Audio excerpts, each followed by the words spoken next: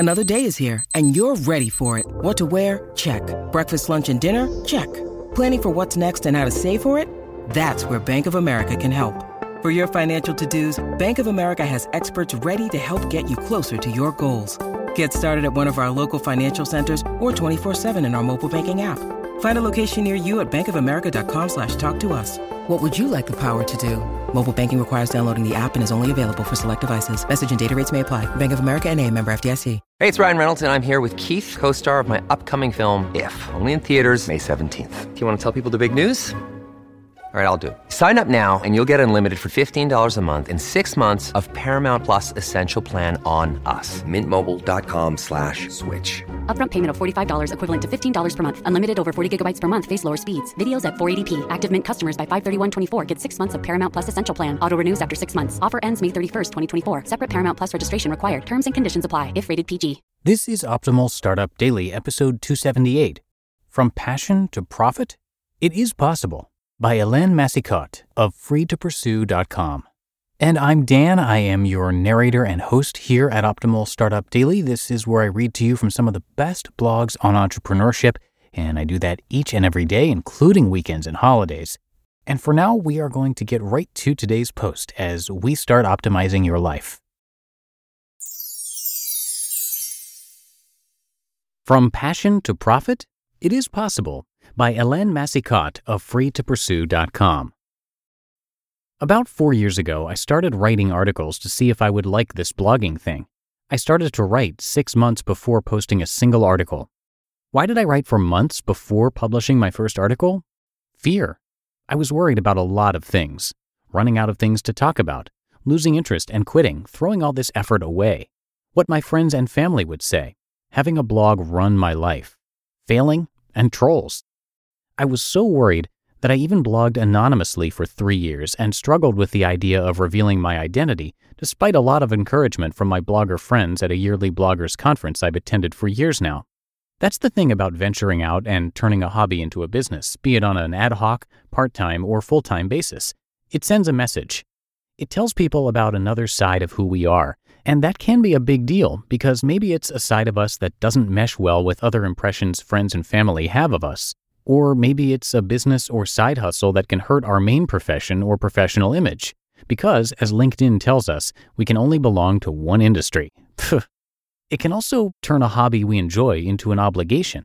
And as we can all appreciate, anything that becomes an obligation stops being fun. So far, I've turned 2 hobbies into businesses. Personal training, since 2008, and blogging and public speaking since 2014. Personal training, my OG business. For context, I've enjoyed working out from the age of 16 on. I had a weight set in my bedroom and a vision board filled with athletic role models. Then, when I was 19, my dad passed away of a heart attack at the age of 46. That made me even more convinced that physical activity and taking care of myself was a good idea.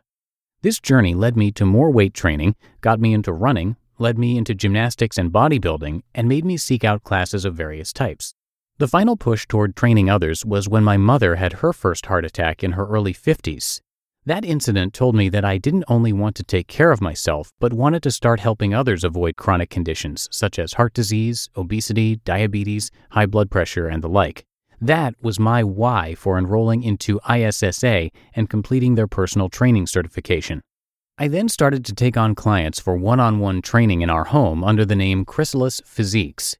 Shortly afterwards, I discovered CrossFit, and both my husband and I became Level 1, then Level 2 certified, and opened up an affiliate by transforming our 3-car garage into a 900-square-foot facility and started offering classes 5 days a week. Finally, 3 years ago, I completed a degree in kinesiology and received my CSEP CPT designation. Other than my nearly 13 years in the telecom sector, I have never done anything else of my choosing, career-wise, that stuck for nearly a decade. I'm my own boss, I choose my own hours, and I still love what I do. And given my lack of longevity in most pursuits, often by design, I wanted to really think about why it's worked for me so well and for so long. On a related note, what also prompted this introspection and this article is that a fellow blogger expressed worry about turning a hobby or passion into a business on a message board for the upcoming bloggers conference I mentioned earlier. She worried it might kill the joy of it.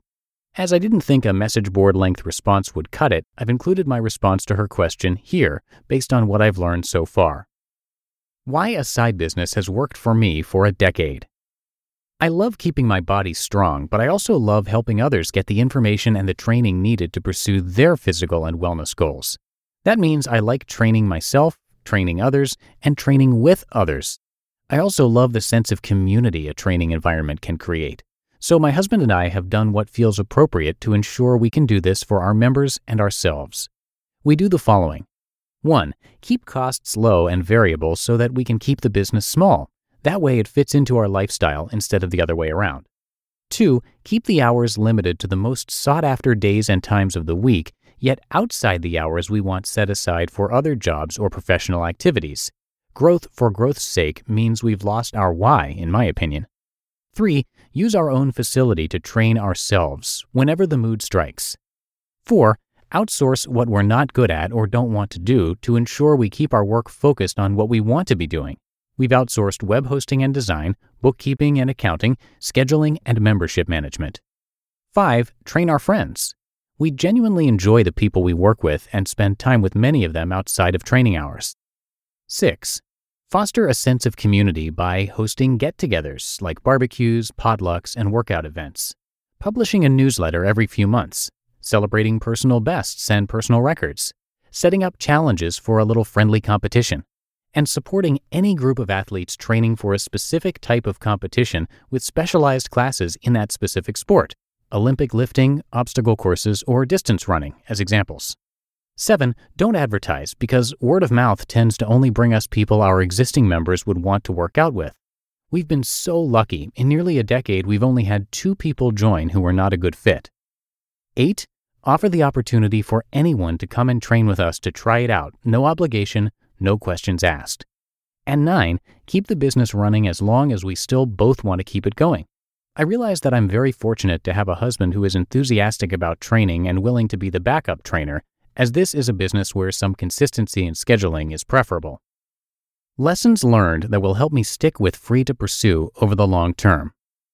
I think the insights I gained from our personal training business are helping me get the most out of this blogging experience and its derivatives. All the same rules apply. Keep it on my terms. Have you ever come across an unhappy service provider who's effective? Keep it part-time so that I can pursue other things I'm passionate or curious about. Keep fixed costs at a minimum to increase my flexibility and options. Outsource what I don't want to do. Run it, don't let it run me. Grow it or shrink it as I see fit. And only work and collaborate with other people, organizations, sponsors, etc. that I believe in and that align with my brand.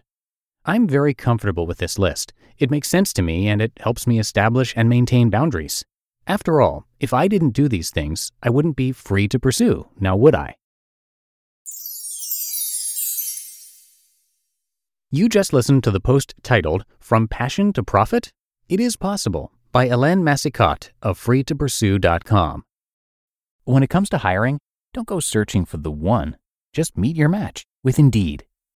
Indeed is your matching and hiring platform with over 350 million global monthly visitors and a matching engine that helps you find quality candidates fast. Ditch the busy work. Use Indeed for scheduling, screening, and messaging. 93% of employers agree. Indeed delivers the highest quality matches compared to other job sites. And one of the things I really love about Indeed is that it filters out those incompatible applicants. So when you're hiring, the process is much faster and you only have to consider applicants that are already likely to be a great fit. And listeners of this show will get a $75 sponsored job credit to get your jobs more visibility at Indeed.com/startup.